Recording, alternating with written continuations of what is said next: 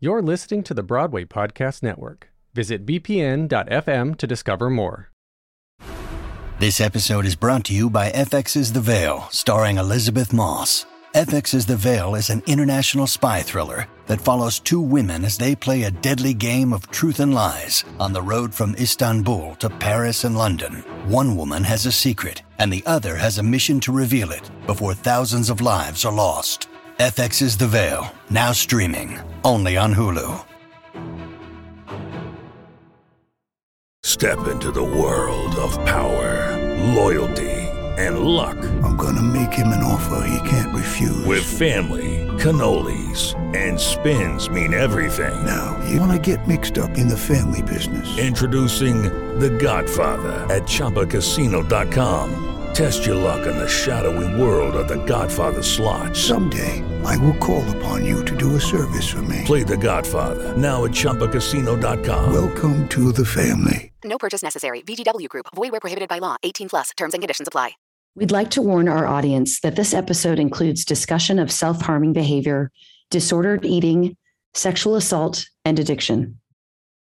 Welcome to Episode 9, Reality's Reality, Part 3, Prison Life.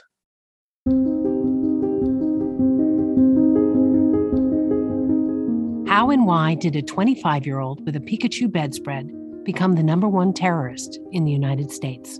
In 2017, Reality Winner, a highly decorated former Air Force linguist, was charged with leaking proof of Russian interference in the 2016 election. Her goal? To help protect democracy. Reality received the longest sentence ever imposed for unauthorized release of government information, 5 years and 3 months. This is Reality is a real-life true crime podcast recently recommended by Apple as new and noteworthy, which takes a deep dive into Reality's life, her time in the Air Force, her decision to protect America by releasing that information, her interrogation, trial, imprisonment, and the extreme obstacles she faced along the way. Reality Winner has been depicted as a traitor and a terrorist. Our podcast, This is Reality, sets the record straight. I'm Sally Horchow. And I'm Dori Berenstein. And this is Reality.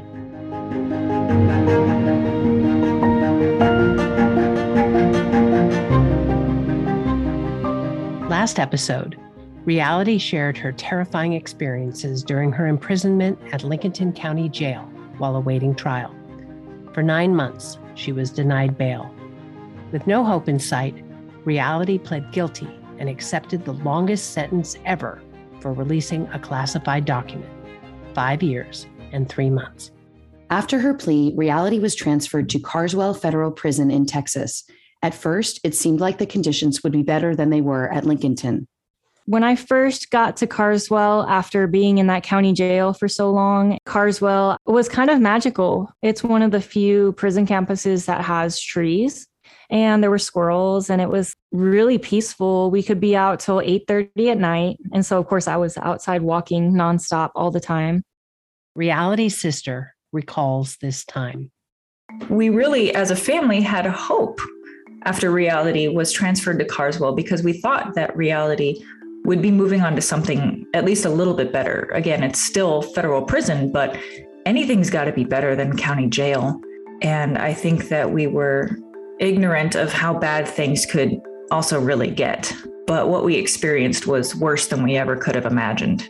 To start, the living conditions at Carswell were challenging. In order for a prison to actually stay afloat financially, they have to be over 100% capacity. And so Carswell right now is always at like 130%. We were 4 women to a cell that was 11 by 13. So now you're thinking there's 2 bunk beds, 4 lockers, a table, and a pull-out chair. It's uncomfortable for all 4 of us to stand up just for the guards to come by and count us, because you have approximately 2 feet between beds. So when we were on lockdown for COVID, you can't leave that cell, and there's 4 of you. It's almost like you want to take turns standing. That's how small these cells were. Carswell will tell you on their website that there's only 2 women per cell. But every cell pretty much has 4 bunk beds, and most cells have 4 women per cell.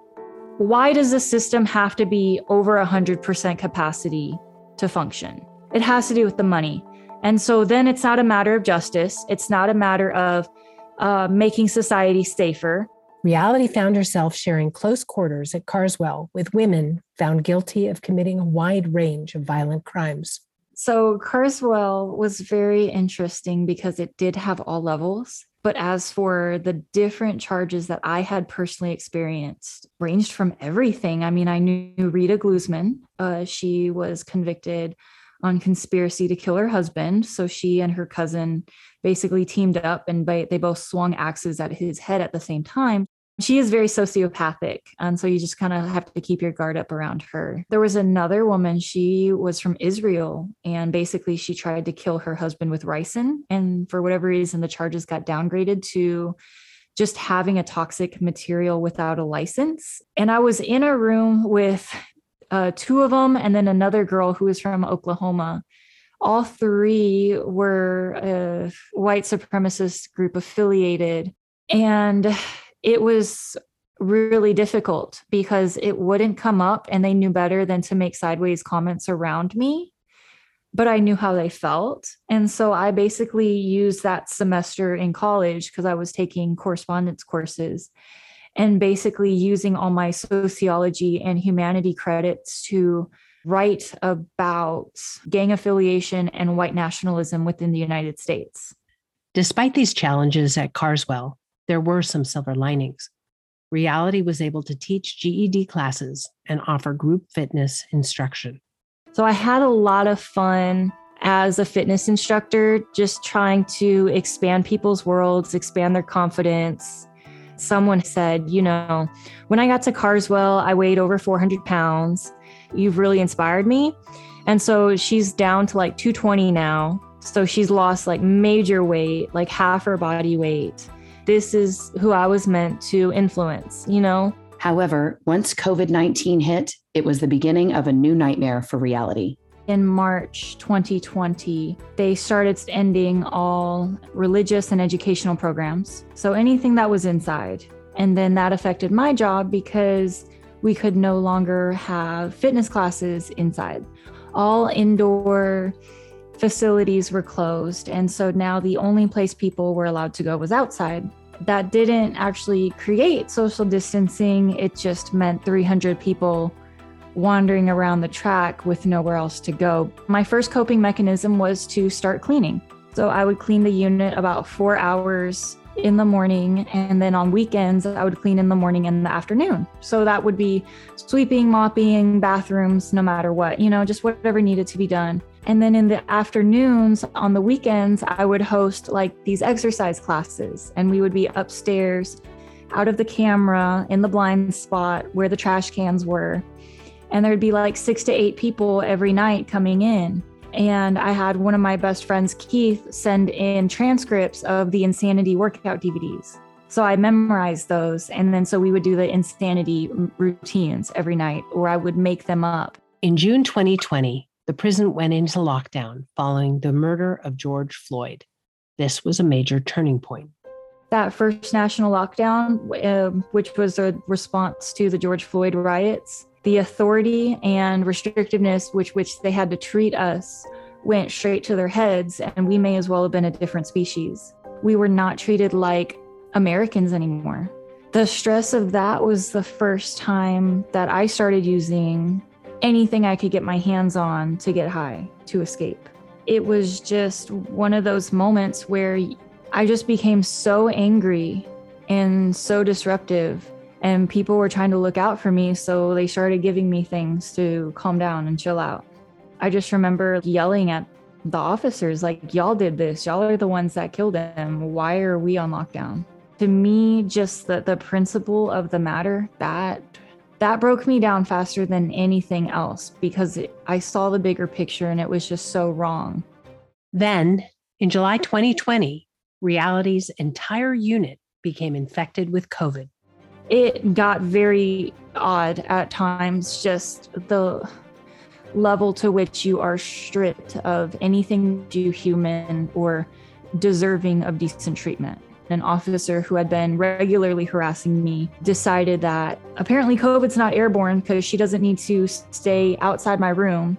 She ripped apart the curtain, took her mask down, and said, Winner, I just wanted to congratulate you on your positive COVID results. And so, again, it was just another scary situation, and it immediately became us versus them. More harassment, more degrading conditions.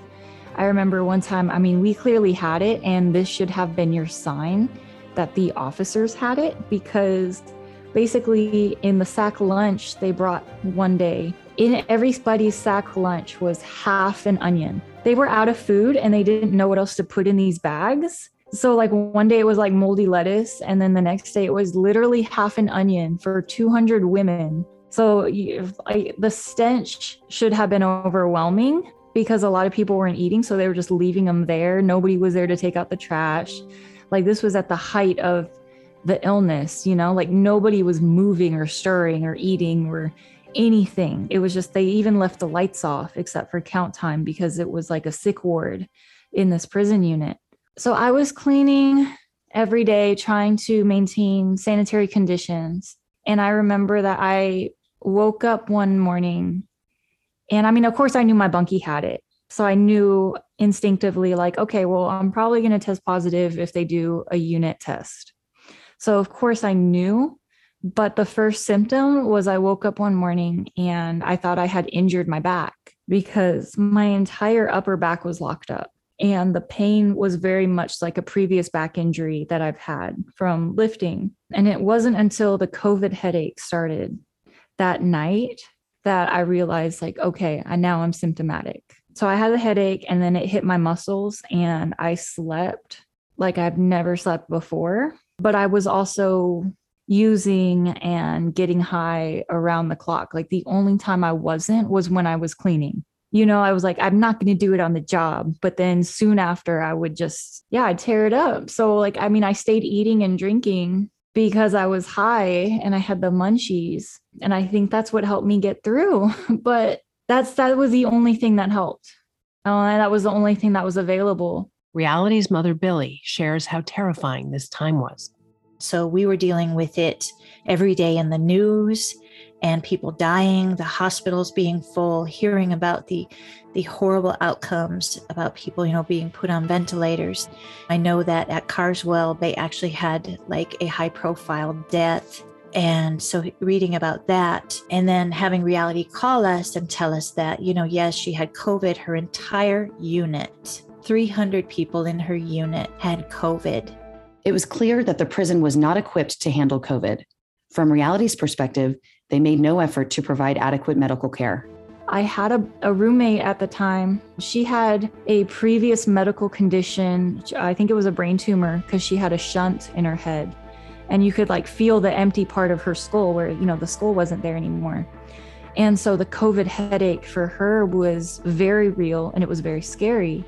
And so she thought that if she tapped out, when you ask for medical help and to be pulled off the unit to get more intensive care for COVID, we called it tapping out. So she said it was the worst decision she had ever made in her life because they took her and put her in the medical unit, which was the old hospital building.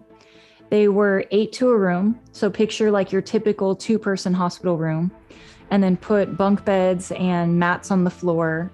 There were people just lying on mattresses on the floor when she got in there. She didn't know what to bring with her, so she didn't really bring any hygiene or clothes. And they left her in there for 2 weeks with no clothes, no hygiene. She said they would put the bags of food on the floor in front of the door, crack the door open and kick them in at them like animals, and then close the door. When the nurses came by, they were giving them psychiatric pills and sedatives. They just wanted to keep them quiet. The air conditioning was out. So she said they were there and they were too weak to move. And so the food would just accumulate by the door where they kicked it in. And they would just lay on the floor in this hospital room. And then once they had the strength to get up and take care of themselves, they had to, hand wash the clothes that they were wearing and then hang them up. But then, of course, they weren't allowed to be undressed, but they didn't have clothes. So it was just this continual neglect and abuse. She alerted the officers that she wanted to be tested or rapid tested and pulled off the unit because she thought that going to a unit like that meant more help, that she would actually see a nurse, not somebody coming by to do a quick temperature scan like they were doing for us on the housing unit. But she would have been taken better care of if she had just stayed with us. And that was the common belief in our unit, is that we didn't see anybody die with us. The only people that died were the people who got taken away. And so it was just very much the attitude of, if you want to make it through this, you have to stay with your friends. But it was a very, very real time where, you make those bonds with people because you need them to have your family's information in case you disappear. Unfortunately, this was just the tip of the iceberg. Hey guys, it is Ryan. I'm not sure if you know this about me, but I'm a bit of a fun fanatic when I can. I like to work, but I like fun too. It's a thing. And now the truth is out there. I can tell you about my favorite place to have fun. Chumba Casino. They have hundreds of social casino style games to choose from with new games released each week. You can play for free anytime, anywhere. And each day brings a new chance to collect daily bonuses. So join me in the fun. Sign up now at ChumbaCasino.com. No purchase necessary. VGW Group. Void where prohibited by law. See terms and conditions. 18+. Judy was boring. Hello. Then Judy discovered ChumbaCasino.com. It's my little escape. Now Judy's the life of the party. Oh, baby, mama's bringing home the bacon. Whoa, take it easy, Judy. The Chumba life is for everybody. So go to ChumbaCasino.com and play over 100 casino-style games. Join today and play for free for your chance to redeem some serious prizes. ChumbaCasino.com. No purchase necessary. Void where prohibited by law. 18+. Terms and conditions apply. See website for details. Reality shares her traumatic encounter with a female officer. Another thing that Carswell is known for is sexual assault. So in March 2020, an officer during the 3 a.m. count came into our cell and touched me in bed. And I just dwelled on it for like 2 days.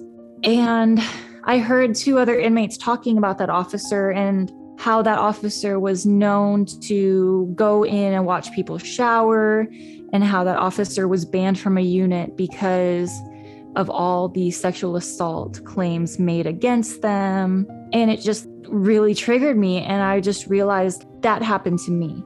At first it was just like, hey, this weird thing happened. I'm not sure how to process it. But then you actually just hear, no, this officer is a predator, and that's what happened to me.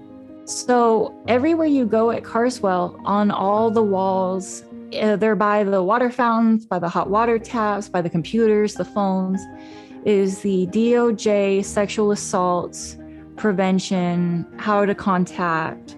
There's a secure email, there's a secure phone line. And at the very bottom, it was just like, contact a trusted staff member, but you can't trust these fuckers. So I go onto the secure email line and I drafted up my report and my complaint. Reality's mother, Billy. During this whole ordeal with Reality, I just prayed and prayed and prayed that this would never happen to her. When she was in Lincoln County Jail, she was assaulted physically, and she did not tell me until like a month afterwards. She would not tell me the worst of the worst things that were happening to her. The same thing with regard to the sexual assault that happened at Carswell Prison. She didn't tell me until that guard that sexually assaulted her was moved back into her unit. And Reality did everything right. And she did that. And she heard nothing. And then all of a sudden, this same guard who touched her inappropriately at night in her dorm is back in her unit. And that's when she freaked out. And that's when she realized that somebody on the outside needed to know this, because she was at risk of being victimized again. Reality shares that encounter. In December 2020, that officer gets assigned to our unit for the evening shift. And within a week is just more abusive than I had ever seen anybody treat a unit at Carswell, to the entire unit. I remember like one night, the instruction was given that people needed to be out of the showers by 11:15 p.m. Well, it was like 10:55 p.m. and this officer, I swear on my life, is running after people screaming, get out of the motherfucking showers, get to your motherfucking rooms, I'm gonna destroy you. And basically tears this shower bag out of a woman's hands and throws it across the housing unit, tells her to sit down, and then starts destroying, actually ripping things out and tearing them in front of her eyes. And of course, women are yelling at this officer, like, what are you doing? It's not 11:15. You said 11:15. It's not even 11:15 now. And she turns and she's like, I do whatever the fuck I want. I changed the rules tonight. And so people started like waving to the cameras for help to get a lieutenant, because according to the rule, if we ask for a lieutenant or a higher ranking staff, they're supposed to bring one. That's our last route for protection if we feel like we're being wronged. That doesn't mean things go your way. They usually side with their subordinates, but it's a way to diffuse the situation. She refused to call a lieutenant because she knew she was dead wrong. So people were waving to the cameras for help. So the entire unit is basically at this time locked down in their rooms, and she's out in the center, and a lieutenant comes. And so she gets out into the center of the unit and is giving this speech about how she was the only one that cared when we had COVID. Mind you, we had COVID in July and this was December. She would always come out and say like, oh, well, y'all's bathrooms are filthy. Like, what if I need to use your bathroom? Which is against federal policy. Officers are not allowed to use their bathroom no matter what. She would say things like, you know, y'all don't know how to wash your bodies, always commenting on our bodies, always commenting on sexual activity between inmates. But this time she came out and was like, I'm the only person that cares about you. I'm the only person that makes sure y'all get your phone calls. Who asks how you're doing? Nobody else does that. Like, just completely inappropriate, but psychologically priming. And the lieutenant doesn't do anything. He just stands there, and people are crying to him like, hey, come talk to us, come help us. Like, do not leave this unit. Like, you don't know what she's going to do to us. Like, you're seeing the abuse happen. And I just snapped.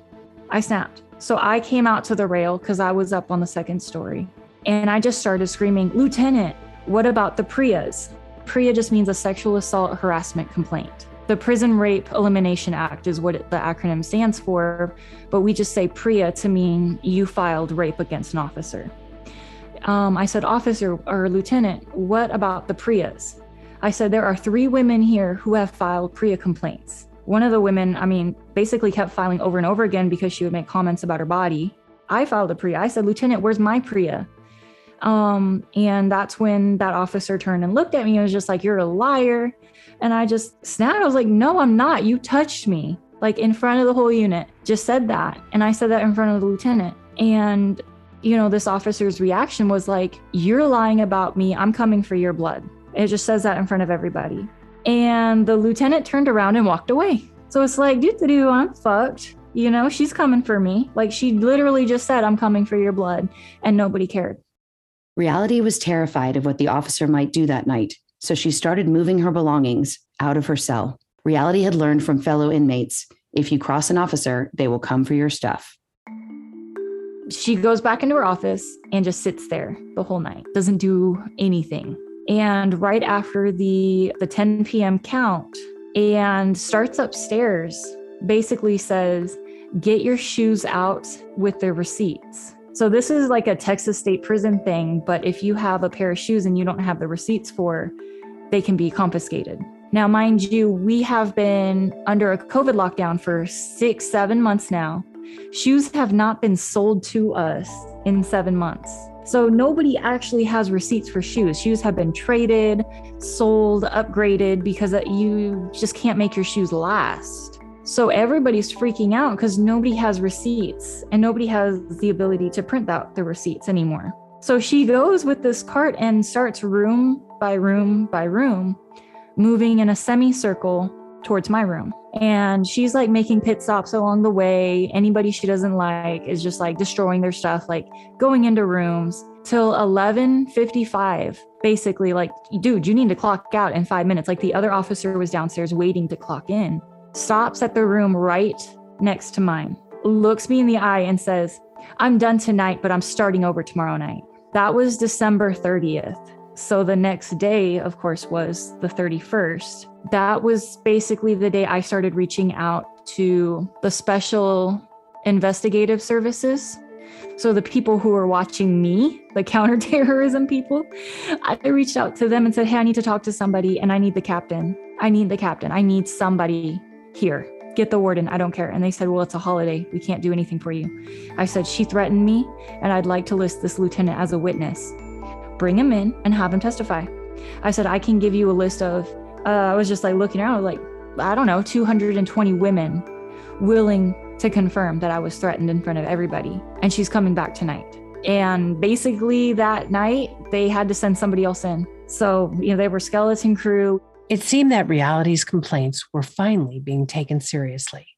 However, a week later, that same abusive officer returned to her unit, Reality's mother, Billy. And at that point, I knew that I had to do something. And so I, made various inquiries and complaints to the BOP system, to the DOJ system.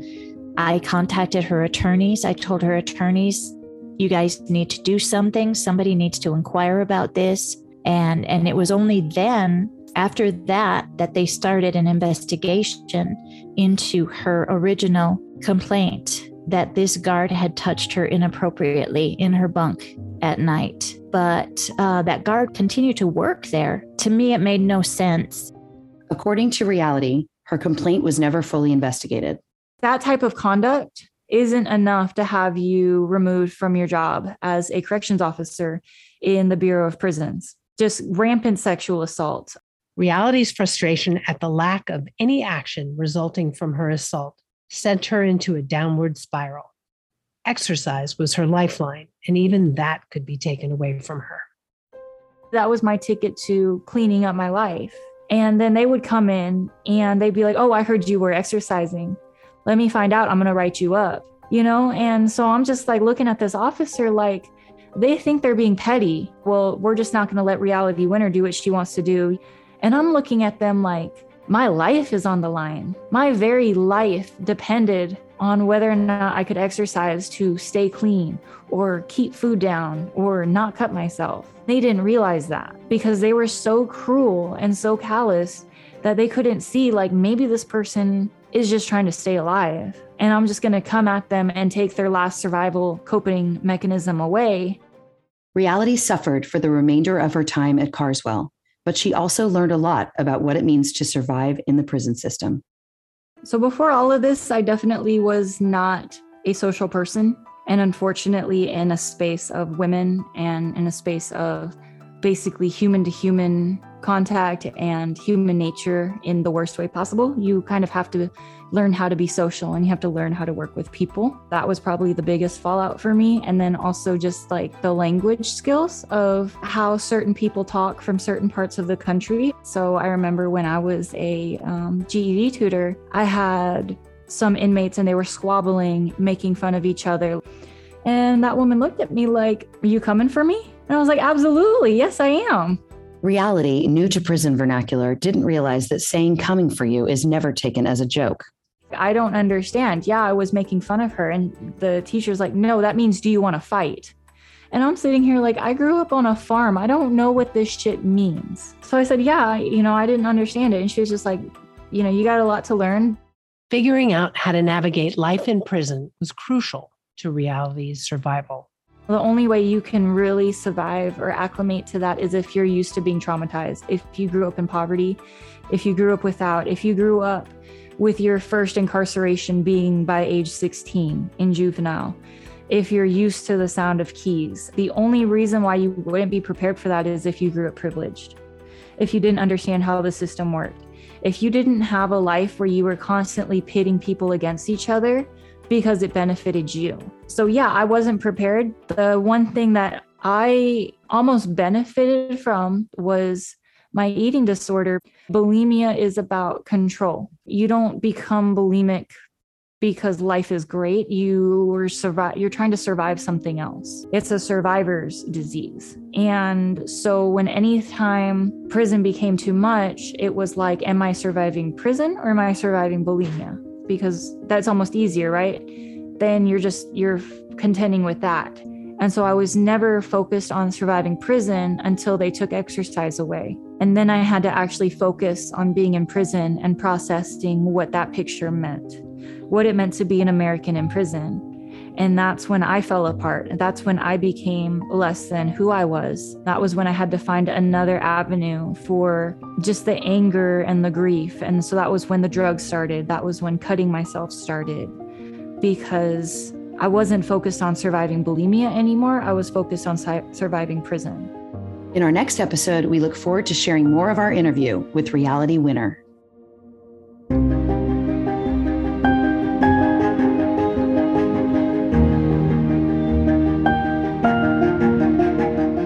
You can support Reality by signing her petition for clemency at standwithreality.org.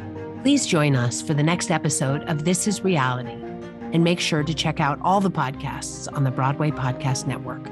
We're incredibly grateful to our special guests, Reality winner, Brittany Winner, and Billy Winner Davis.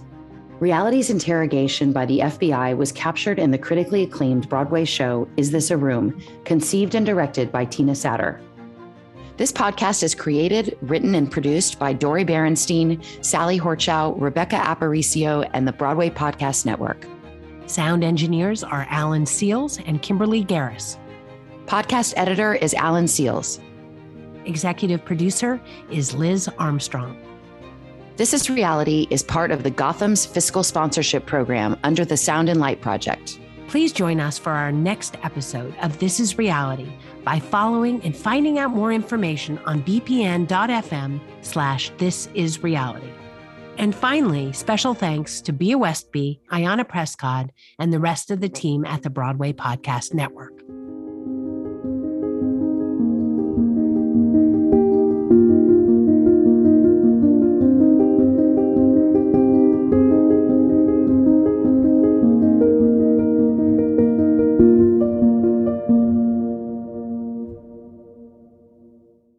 Hey, it's Leslie Odom Jr. here on the Broadway Podcast Network to tell you about the Rise Theater Directory, a program of Maestro Music. Rise is a national online resource designed to connect and empower backstage and administrative and creative theater professionals from underrepresented backgrounds.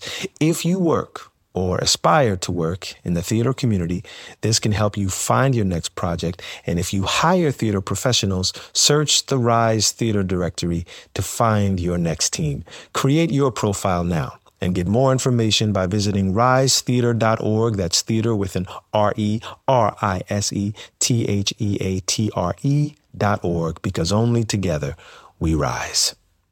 Lucky Land Casino, asking people, what's the weirdest place you've gotten lucky? Lucky? In line at the deli, I guess? Aha, in my dentist's office. More than once, actually. Do I have to say? Yes, you do. In the car before my kids' PTA meeting. Really? Yes. Excuse me, what's the weirdest place you've gotten lucky? I never win and tell. Well, there you have it. You can get lucky anywhere, playing at LuckyLandSlots.com. Play for free right now. Are you feeling lucky? No purchase necessary. Void where prohibited by law. 18+. Terms and conditions apply. See website for details.